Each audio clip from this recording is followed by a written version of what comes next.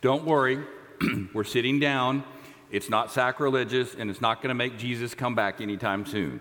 So those stools that we were on last week were so uncomfortable, and I was petrified it was going to just slip right out from under me, and I would be sitting on the floor all of a sudden. So, and it was kind of appropriate that we drug these chairs up here anyway, because this really sort of is where the origins of this sermon series came from. 2 looks at the book. And we sit around in these chairs, which come from my office, and we talk about different interpretations of the Bible. And so we thought we'd bring them out here, since this is sort of where the origins of this idea came from anyway. You kind of make it sound like we don't do any work, like we just sit around. That is work, Leanne. Talking about the Bible is our job. So the idea behind this sermon series is to help you all become better readers, better interpreters of Scripture by kind of modeling some things and showing you some things. A lot of times we will assume things that are not really written in the text because maybe we learned it in Sunday school as a little kid, or maybe as an old kid. We may have learned that. And so we can jump to certain assumptions. I mean, we've all heard the story of the prodigal son, and we all know what it means. But the idea of reading Scripture carefully and studying it is to understand a little bit better the interpretation. So today we're going to be taking a look at the story of the rich young ruler, who, by the way, was not a rich young ruler in any of the 3 synoptic Gospels. In the Gospel of Mark, he was just rich. In the Gospel of Matthew, he was rich and young. And in Luke, he was a ruler. Not like a yardstick ruler, but a ruler of people, right? And so we kind of mash those stories together, and we call him the rich young ruler. So, and we do that. We do that with the creation stories that we talked about last week. And we can assume things that are not written. And as Methodists, we use what's called the Wesley Quadrilateral to sort of inform our faith. And you may have seen it drawn as a box with 4 equal boxes. Let me just tell you that's wrong. That's an error, because what we lean on in looking at Scripture, tradition, reason, and experience is Scripture. Scripture is primary. We always start with the Scripture. Scripture informs us. We use reason, tradition, and experience to help us illumine our faith light, and even help illumine our Scriptures for us, as we'll see a little bit later. So we use this lens of Scripture, tradition, reason, and experience. So our text today comes from the Gospel of Matthew. It's the 19th chapter, verses 16 through 26. Then someone came to him and said, "Teacher, what good deed must I do to have eternal life?" And he said to him, "Why do you ask me about what is good? There is only one who is good. If you wish to enter into life, keep the commandments." He said to him, "Which ones?" And Jesus said, "You shall not murder, you shall not commit adultery, you shall not steal, you shall not bear false witness. Honor your father and mother also. You shall love your neighbor as yourself." The young man said to him, "I have kept all these. What do I still lack?" Jesus said to him, "If you wish to be perfect, go sell your possessions and give the money to the poor, and you will have treasure in heaven. Then come, follow me." When the young man heard his word, he went away grieving, for he had many possessions. Then Jesus said to the disciples, "Truly I tell you, it will be hard for a rich person to enter the kingdom of heaven. Again I tell you, it is easier for a camel to go through the eye of a needle than for someone who is rich to enter the kingdom of God." When the disciples heard this, they were greatly astounded and said, "Then who can be saved?" But Jesus looked at them and said, "For mortals it is impossible, but for God all things are possible." This is the word of God for the people of God. Thanks be to God. So as we unpack the Scripture a little bit today, I'm going to be focusing on the tradition part of the quadrilateral that Mike was talking about, because looking at sort of the traditional interpretation of this passage as we have understood it And when we say tradition, we don't necessarily mean like our local church traditions or just customs, but the church tradition going all the way back to the early Christians and the writings that they established and what we can learn from all of that. And so everybody, when you're in Sunday school and you're looking at a scripture, whether you know it or not, you're doing something called exegesis. And it's not an extra Jesus, it's just exegesis. Yes. So, and that's something that we do like as we prepare sermons. We go through this process called exegesis. And the word exegesis literally means to lead out of, meaning that the conclusions that we form from the scriptures are led out of the scripture, that the scripture is the basis for those conclusions. Now, compare that to a process called eisegesis. Eisegesis means to lead into, where you would inject your own conclusions or ideas into a scripture. So like you have an argument or you have a conclusion that you've drawn and you want to go find just the right scripture to make it say what you want it to say, right? And so the preferred and better way to interpret scripture is the exegesis, where the conclusions come out of the scripture, which kind of goes back to what you were saying about scripture being primary, right? Right. So we're going to do a little bit of that in the next couple of minutes. And there's a lot of different pieces to that. One is to look at the meaning of words, the translation of the word, where the word was used in other places in the Bible, so that we can kind of grasp an understanding of what the author meant when he used that word. So for example, in this particular passage, when Jesus says, if you wish to be perfect, he doesn't mean perfect in the way that we understand it. Yeah, I mean, in our Western culture, a lot of times we understand the word perfect to be without error or flaw. And that's not what he's talking about here. Because who could be a perfect disciple, right? Certainly not this one. Nope. And so it's not perfect, meaning without error. It's perfect, meaning whole, complete, mature.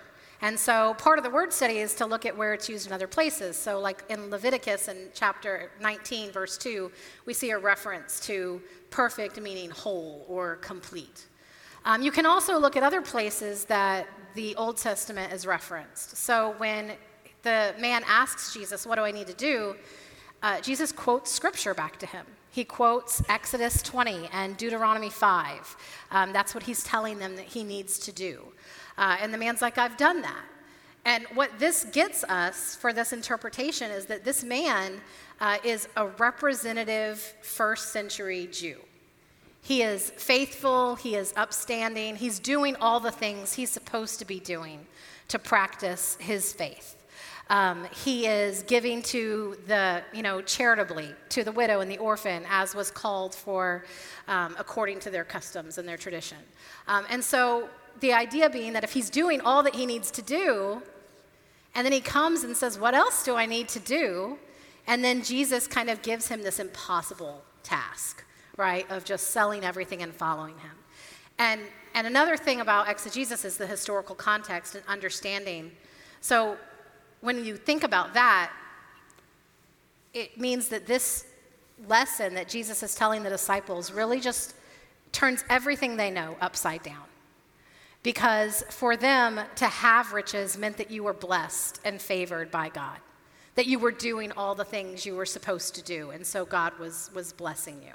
And so to be told, oh, well, you have to go sell everything, give it to the poor and follow me, get rid of all your stuff, that really would just have flipped everything for them, especially for this man who is checking all the boxes of his faith. So let's talk about the really bad news in the second part of the scripture. And this appears in all three gospel accounts of this story, about the camel and the needle. Easier for a camel to go through the eye of a needle than for a rich man to enter heaven, right? That doesn't sound like good news for us.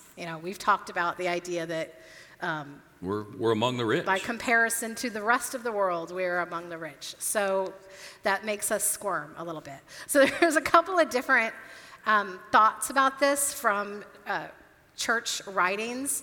And one is that there was actually something called a needle gate that in the city wall, there was like a small gate that was sort of used like as an after hours entrance. And the idea being that for a camel to go through it, like if somebody were to arrive and needed to go through the gate, they would have to unload their camel, like unpack their camel of all the things for the camel to be narrow enough to fit through this narrow gate, right? And so if that's true, and that's sort of disputed, because some sources say that's true and other sources say that's not really a thing. So, but if that's true, right, then this audience that Jesus is talking to would have kind of gotten that reference. They would have understood the idea of unburdening themselves of things in order to reach their goal or their destination. But the other idea being that Jesus is using hyperbole. You know, we've talked about that before, that Jesus does that. He's being kind of funny to suggest something so impossible, a camel fitting through the eye of a literal needle, which speaks to the fact that this man was asking, like, what can I do to enter the kingdom of heaven? And the point is that there's nothing you can do of your own power. That he says mortals can't do this, but nothing is impossible with God, meaning that we depend on God's grace. We depend on Christ to reconcile us to God and to have that right relationship.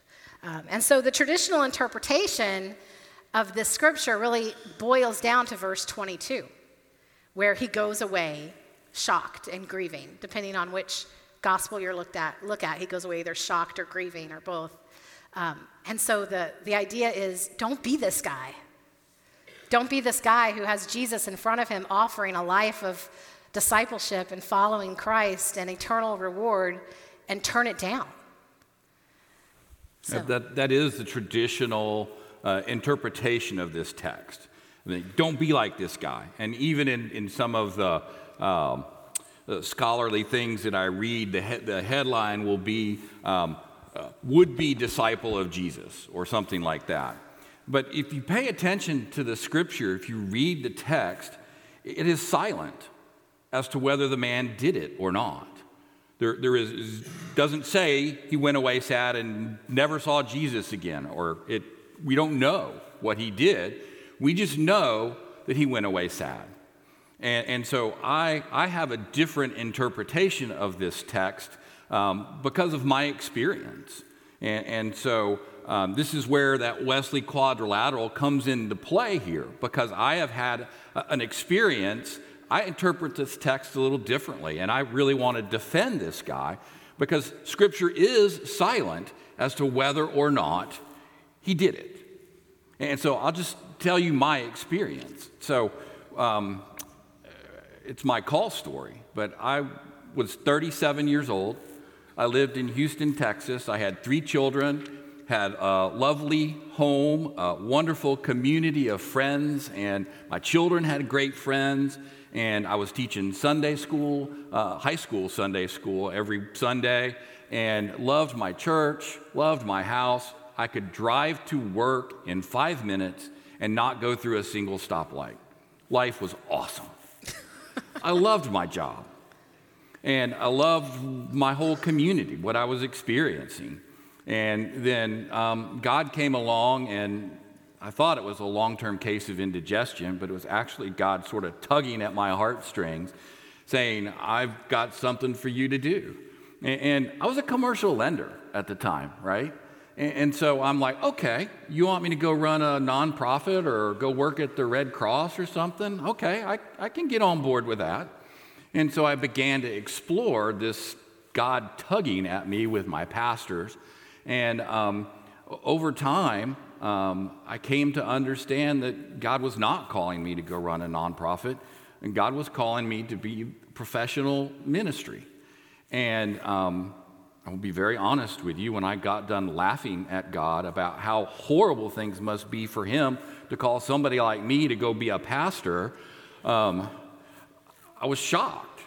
And then I was sad, because I loved what my life was. I loved what was happening. But I did it anyway. I mean, if I had told you that God called me to do this, and I realized this, and I was sad, and that's where I stopped, what would you think? You'd think the same thing you think of this guy, that he didn't do it. But the truth is, I was sad. My wife was sad. But we did it. We did it anyway. And, I had a great job that I really enjoyed. But what it came down to for me was, do I love my lifestyle or do I love my God? At the end of the day, it wasn't really all that hard a question. And so I want to defend this guy. Scripture is silent as to what he did. So let's take a look at what this means for us in our life. Why would Jesus require this of this guy? And I think Jesus knows our hearts. Jesus can see into us and who we are and what we value and what we love. And maybe Jesus could tell that this man was hanging on a little too tight to his possessions, hanging on a little too tight to all of the stuff that he had in his life. I mean, that's for us. We can do that. We can hang on to things in our life, material things, too much, too tightly. And perhaps that's why Jesus said to him, hey, sell it all and come and follow me. So we don't know what he did, but I think Jesus probably was looking into this guy's heart. And one of the things I've learned over the years, that when Jesus is calling you to do something, you're going to be stretched. Jesus doesn't call you to comfortable, easy things that you probably might even already be doing.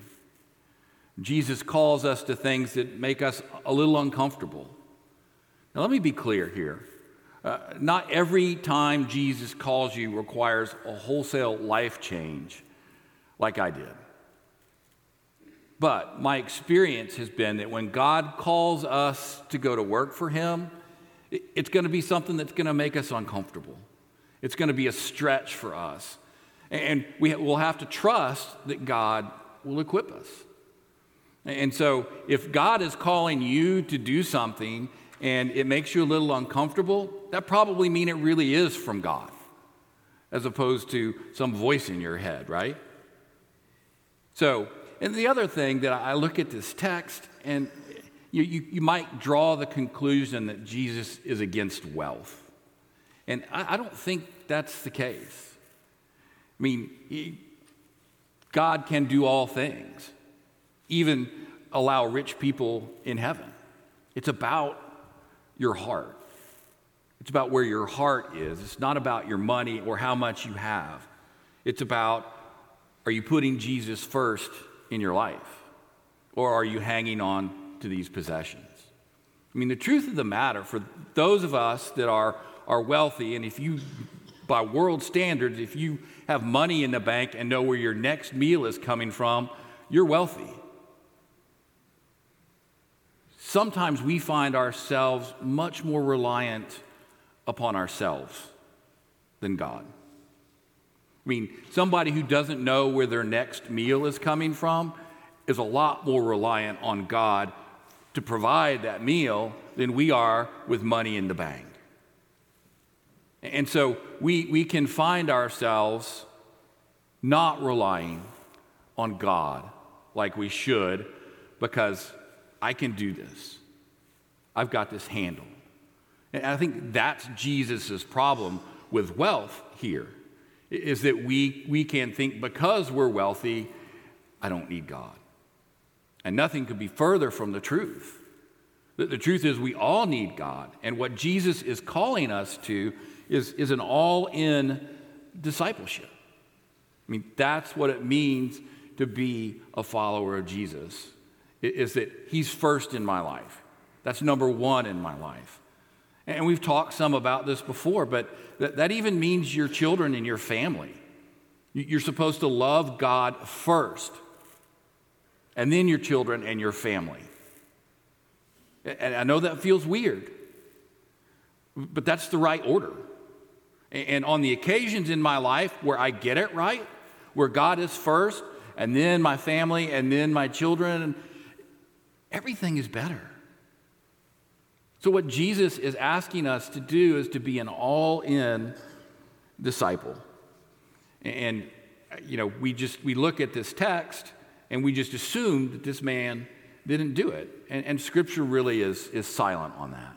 Yeah, the bottom line of either interpretation for this is that this passage really is all about discipleship and the idea that there are no part-time disciples, that God does call us to be all in and not to have a foot in the world and a foot in the kingdom of God, but to be fully invested in our life as committed Christians. And so, when I do the exegesis on this, the question that comes to me is, what is God calling you to do? Yeah. So Paul tells us that we all have different gifts that we can use to build up the body of Christ. So like Mike said, it may not be a calling to turn your whole life upside down like we did, but to find your gift and to find that calling that's going to allow you to participate in the body of Christ and to build up the kingdom of heaven in that way. Because everybody has a gift. You just kind of have to figure out what it is. And you can do that through a period of discernment. There's spiritual gift inventories. There's Bible studies. We can talk to Susie about that, all that kind of stuff. But finding your gift and realizing that a life of discipleship isn't just saying yes to Christ once and then holding on to your golden ticket, but to live each day as a disciple. That your identity as a disciple of Christ should influence every decision that you make. Yeah, and Paul in the book of Romans, chapter 12, says, make yourself a holy and living sacrifice that is acceptable to God. And that's what it means for us to be a disciple of Jesus, is that we give our whole life to following Jesus, to being his disciple, to answering his call in our life. A holy and living sacrifice. That's what Jesus is calling us to do and to be. So imagine like you're this guy and you're sitting with Jesus and Jesus says, will you follow me? What is your answer? Is it sure, but only for an hour on Sunday? Or is it sure? Let me go out and find my gift and use it to build up your kingdom and live my life as a disciple of Christ. Let us pray.